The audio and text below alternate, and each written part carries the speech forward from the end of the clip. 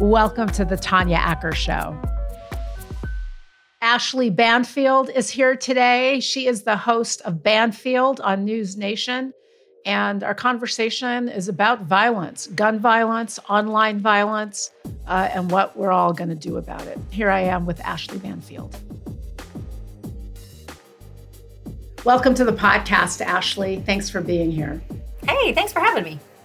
So let's talk first about the horrible tragedy in Texas.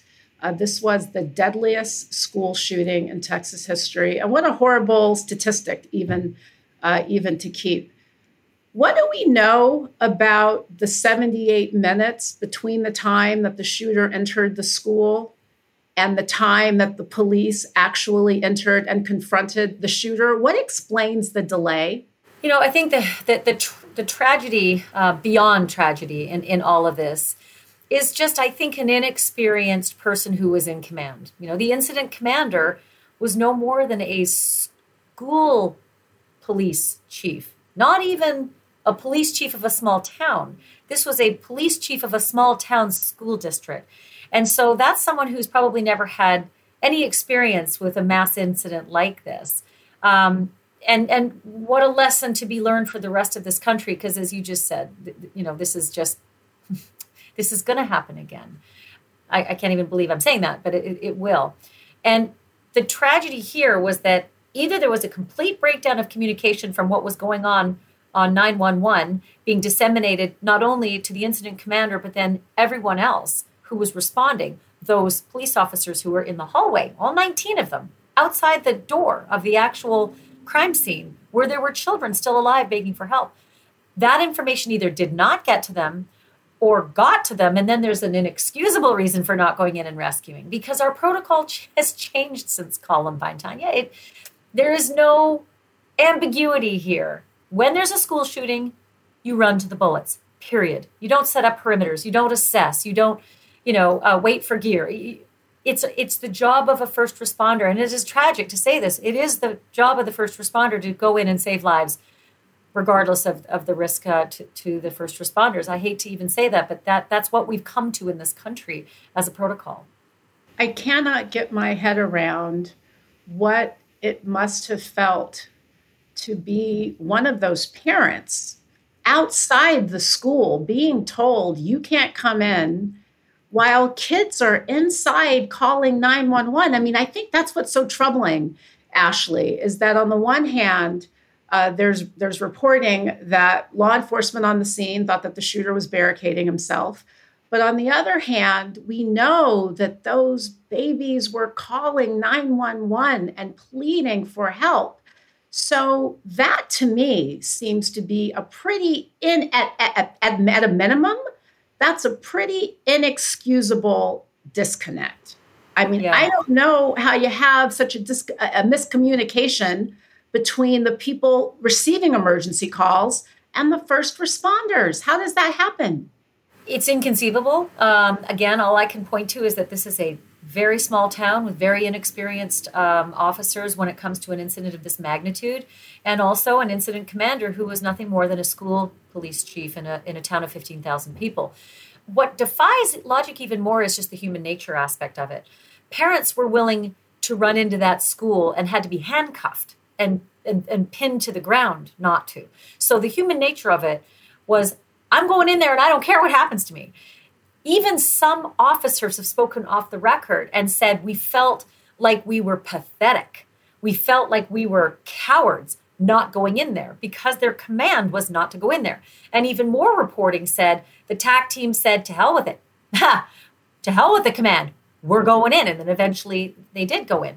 And until we have a really fulsome investigation, we won't really know all the answers to exactly what transpired, what commands were given when, what commands were thwarted, whether there was a mutiny, what time, at what point was there a mutiny if there was one.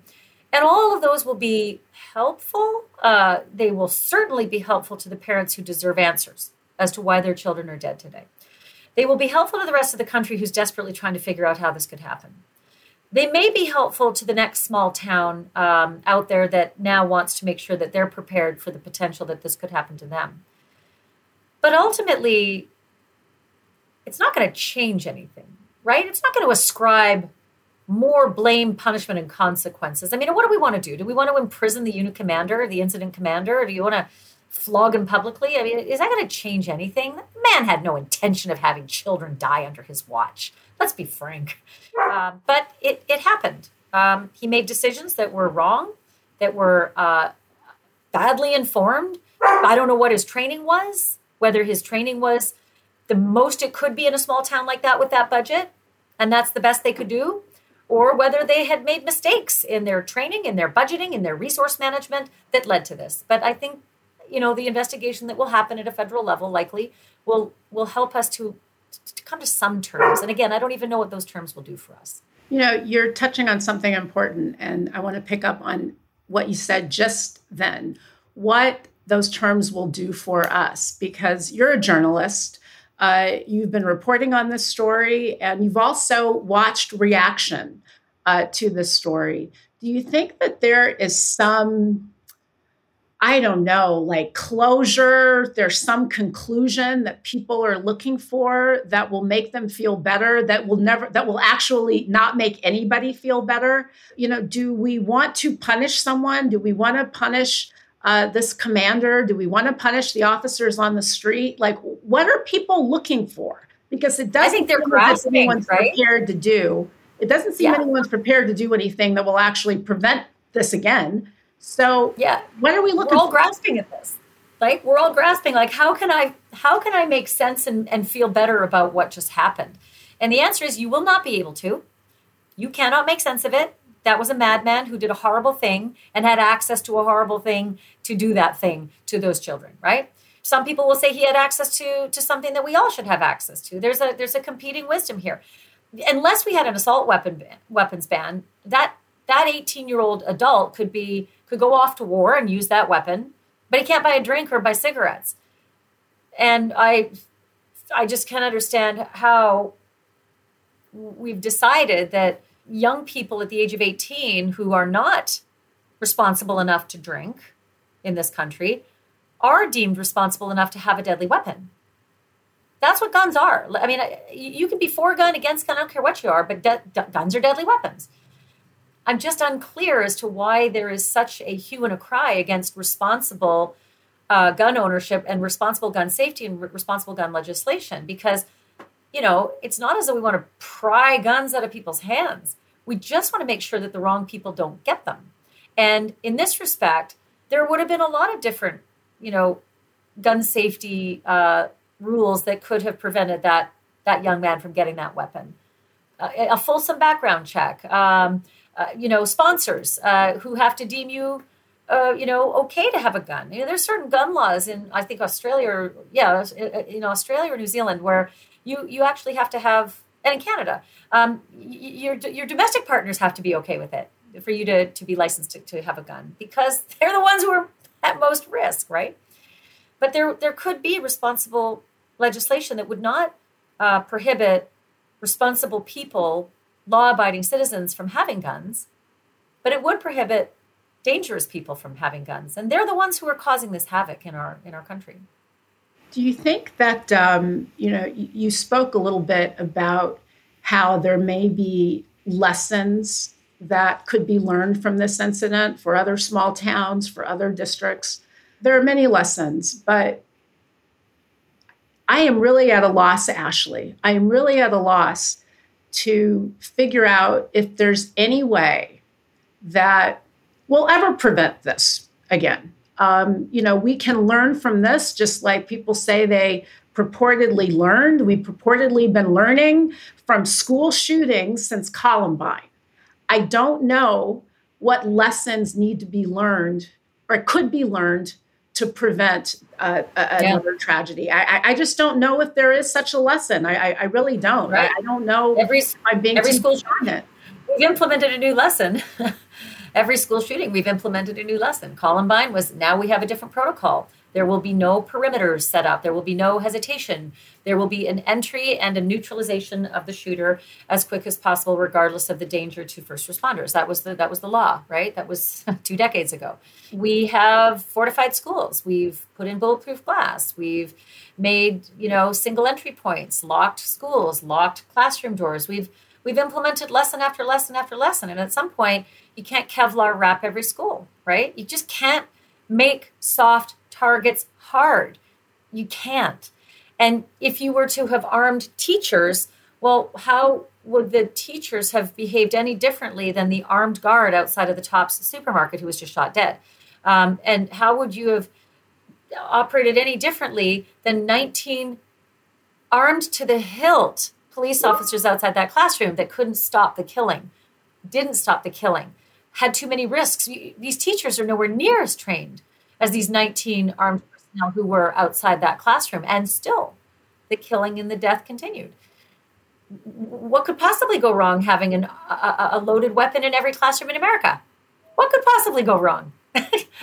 We already have so many children who are killed with their family's own weapon because there's a loaded weapon in a home. And sometimes it's well-meaning parents who accidentally forget to lock it or lock it wrong or leave it out. And teachers and people too. And they're going to make mistakes. So there's a lot of wrong for every right that is suggested, right? You mentioned the Tops shooting, and let's talk about that for a moment because, with so much tragedy that's taken place in this country over the past few weeks, it is important not to lose sight of any of those victims. There's been some reporting that a retired federal agent may have known of the shooter's plan in Buffalo.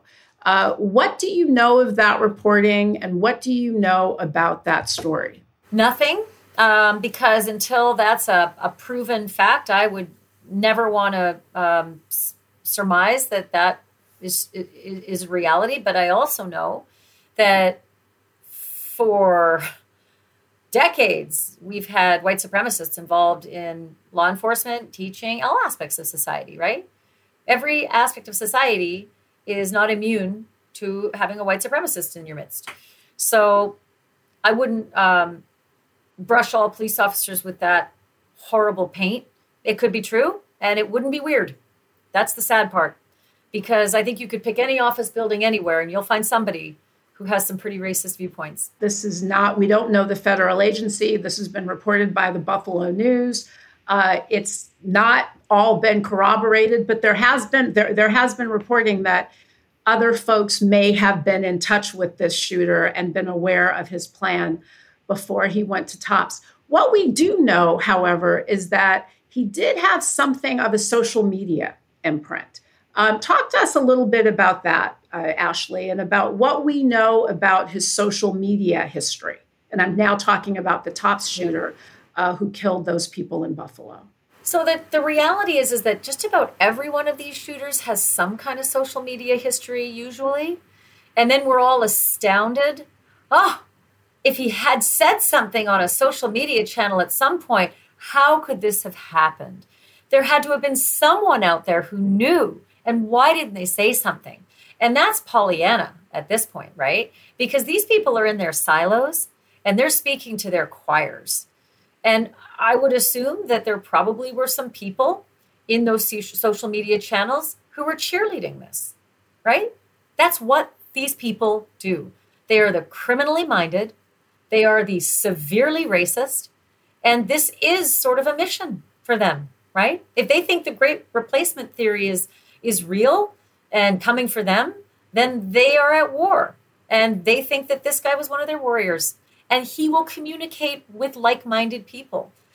Now, thank God that that's not something that was just flowing on Twitter for millions to ignore. These are usually extremely myopic groups with very limited followers, sometimes just in the handful.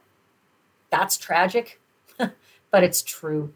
And I think this is our world, Tanya. I think we're living with a lot of hate in our midst. And when they gather, whether they gather in a building in the woods or a social hall or on a weird, obscure social network channel, they're going to gather.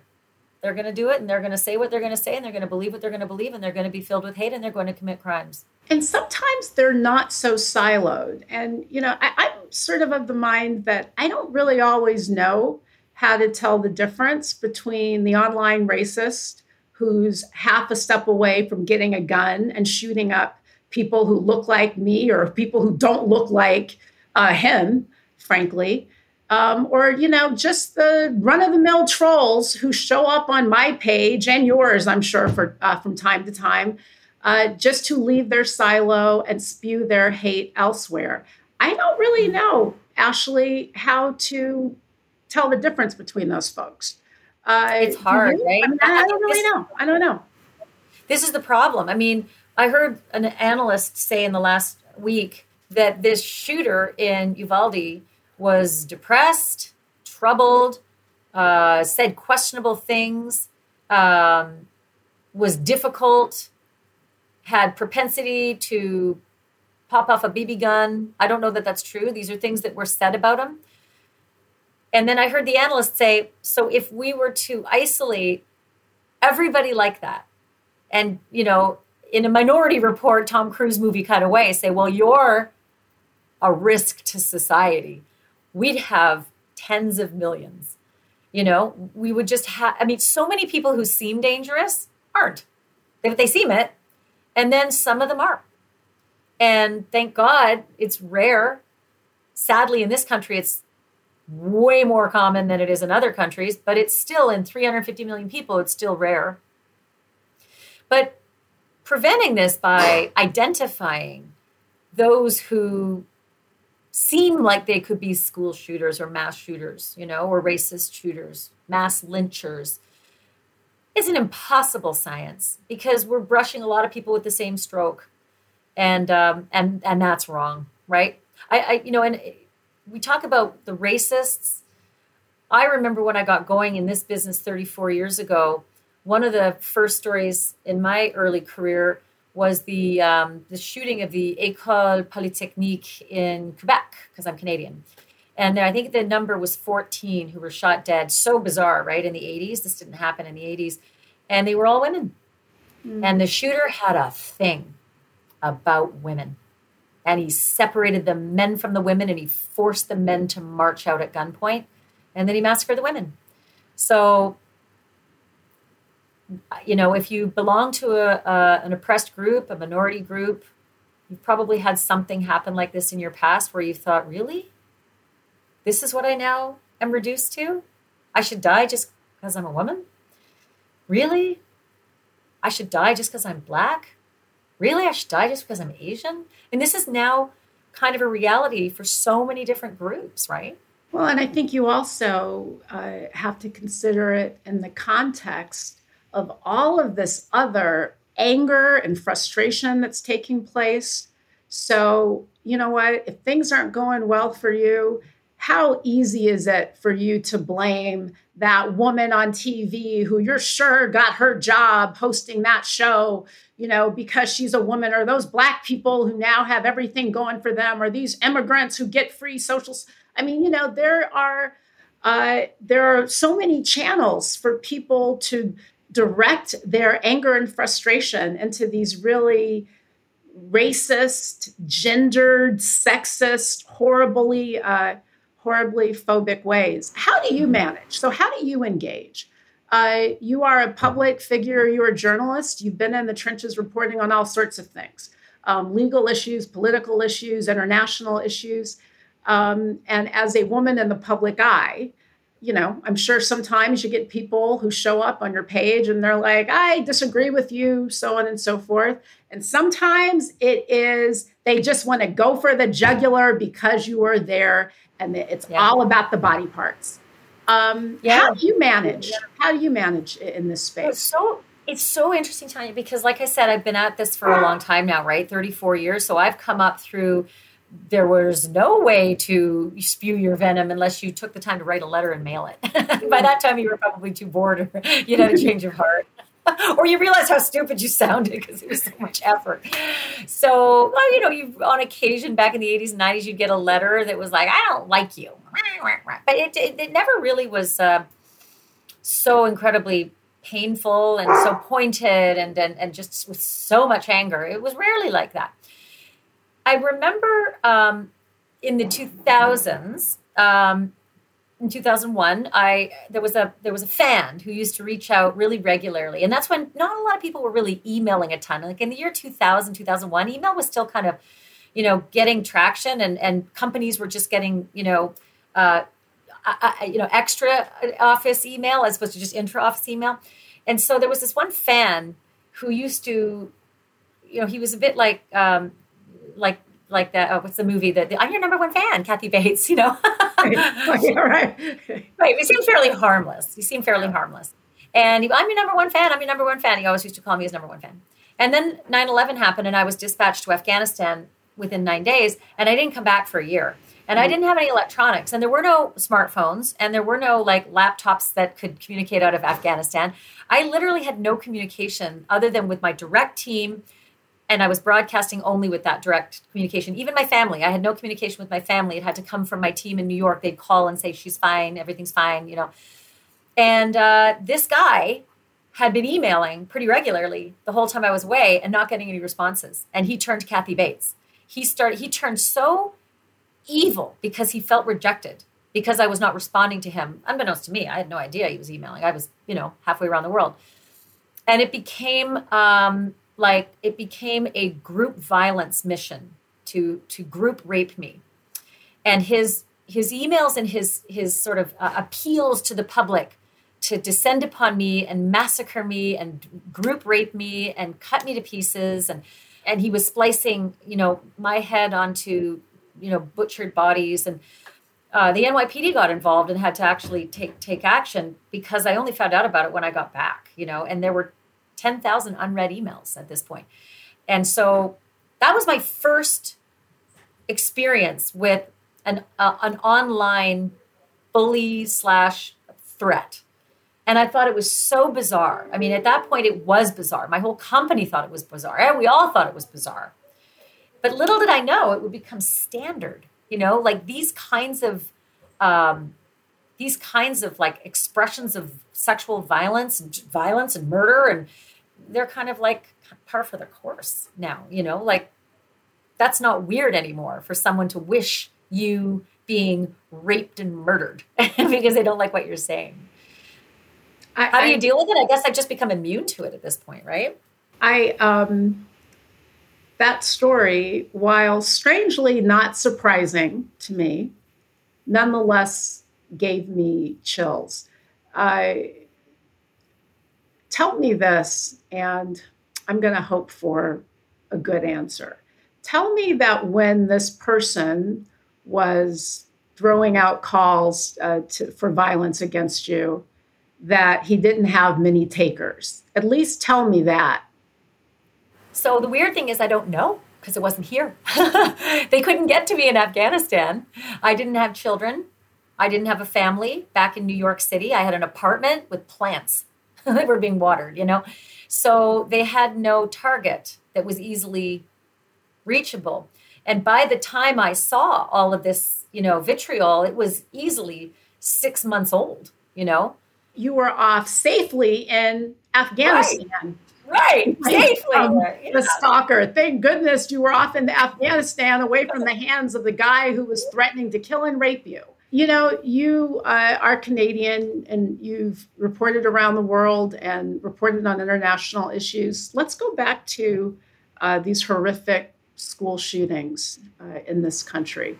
Mm. What does the rest of the world think? How do people see us in the context of this type of violence? I think generally speaking, they're bewildered, but so are we. They're bewildered that we're bewildered and can't seem to figure it out, right? Their bewilderment is just an exercise in emotion with no consequence. Our bewilderment does have consequences because we don't resolve it and we just let it happen over and over and over again. And that's compounded bewilderment for them. So they're bewildered that it happens. They're bewildered that we continue to let it happen. And they're bewildered that we're bewildered and can't get it straight. And all the while, other nations have chosen to enact, stronger gun control laws and have actually seen results, so they don't understand why we have a mindset that those kinds of laws wouldn't change things. And there are a lot of points to be made. Listen, I work for News Nation. I'd like to see both sides. I don't just ascribe to one side and I'm blind to why you're crazy if you believe something else, And so I do like to listen to some of these other viewpoints. And there was a woman who was part of a mass shooting in Las Vegas, the worst one ever. I think it was 58 people were killed in Las Vegas. And at the Jason Aldean concert, do you remember that outdoor shooting? Very, very, so very she wrote a really profound article. Oh my gosh, what do you know? I still have it here. She wrote a really profound article. Her name is Leah Libresco with Washington Post. And she said, I used to think gun control was the answer. My research told me otherwise. And so I think she actually interviewed a person who was involved in the Vegas shooting, but she did the research. She was very liberal, this writer, believed in gun control. And then doing the research as to what each of these gun control measures would have done to change the outcome in many of the shootings, she discovered that it wouldn't have. It would not have, which I thought was really fascinating. So there's merit to a lot of the arguments for those who support the Second Amendment and a limitation on gun restrictions. There is merit there. But there has to be a meeting of the minds, right? Because clearly this country has more guns than people. And we have an exponential, inordinate number of gun deaths. There were 17 mass shootings just since Uvalde. 17 in this country. So we're doing something wrong. And for either side not to acquiesce something to the other on this is criminal, right? So gun restriction enthusiasts have got to back off. You're not going to get everything you want. This country has a culture, a Second Amendment culture. You can't disrespect that. You can't disrespect the opinions of others. You can't disrespect some of the facts that this Washington Post writer came up with, super liberal writer. But there has to be a meeting of the minds as to where you're prepared to give in. And I think that's the biggest problem with Americans right now. No group wants to give in anything, whether it's cultural, whether it's race power, whether it's sex power. No one wants to give in anything. There's no compromise left in this country, and that is the most tragic thing. We're so siloed. But you know what, Ashley? I got a microphone. You got a microphone. We can do what we can to change that because you are right. I mean, this is actually a complicated conversation. And I'm talking about gun control in the context of American culture. It is possible to enjoy sports shooting and also be in favor of reasonable gun restrictions. And I'm the same way. I grew up with a gun rack. I grew up with a gun rack. And my parents were really, really strict with the 4 kids about how to handle the long arms. They were all long arms because there's so few sidearms in the public in Canada. But the percentage of long arms at one point, I think about 10, 15 years ago, outnumbered the percentage of Americans with long arms. So Canadians have a lot of long arm guns, mostly for, hunting and rifles. And I grew up with a gun rack. I shot 22s all the time. We had cans in our back. I mean, it was so rednecky, but we had like cans in our backyard at the little summer place that my parents built with their own hands. So all summer long, we like bing, bing, bing, bing, bing. We actually did go out and hunt pheasant, and I had to de-plume them, which stopped me hunting for the rest of my life because I thought it was appallingly gross, and I realized what I was doing. And so I also was a card-carrying member of the NRA. After a horrendous crime that happened near my house, a doctor lost his wife and 2 daughters in a disgusting and despicable rape, murder, and the children were burned alive by these 2 people. It was just horrifying. And it was so close to the house that my then husband and I decided to get weapons, get trained, and have a gun safe and become members of the NRA so that we got the safety course, And so we had these weapons in the house. We had small children in the house, which was always a terror of mine. But I felt like that was what we needed because this happened right down the road. And so I have a healthy respect for the lethality of weapons, having had it drilled into my head as a kid. Then I took the NRA safety course, passed it with 100%. And Tanya, about 10 years after that, I got the guns out of the house because I was so afraid that something else was going to happen with those weapons and the kids. I was just so afraid of the other side of the danger of those weapons. And I ended up getting them out of the house. And then about 4 or 5 years after that, weapons back in the house. So I have myself have gone back and forth over the fear of danger of weapons, right? And the safety of weapons. But I am all for legislation about keeping weapons safe and keeping them out of the hands of those who absolutely should never have them, like the shooter in Uvalde, like the shooter at Tops. And I could go on and on. I think that you really, Ashley, point out the complexity of this issue. But I tell you what is not at all complicated is how great you are at your show, what a great journalist you've been. People can see you on News Nation, on Banfield, your eponymous show.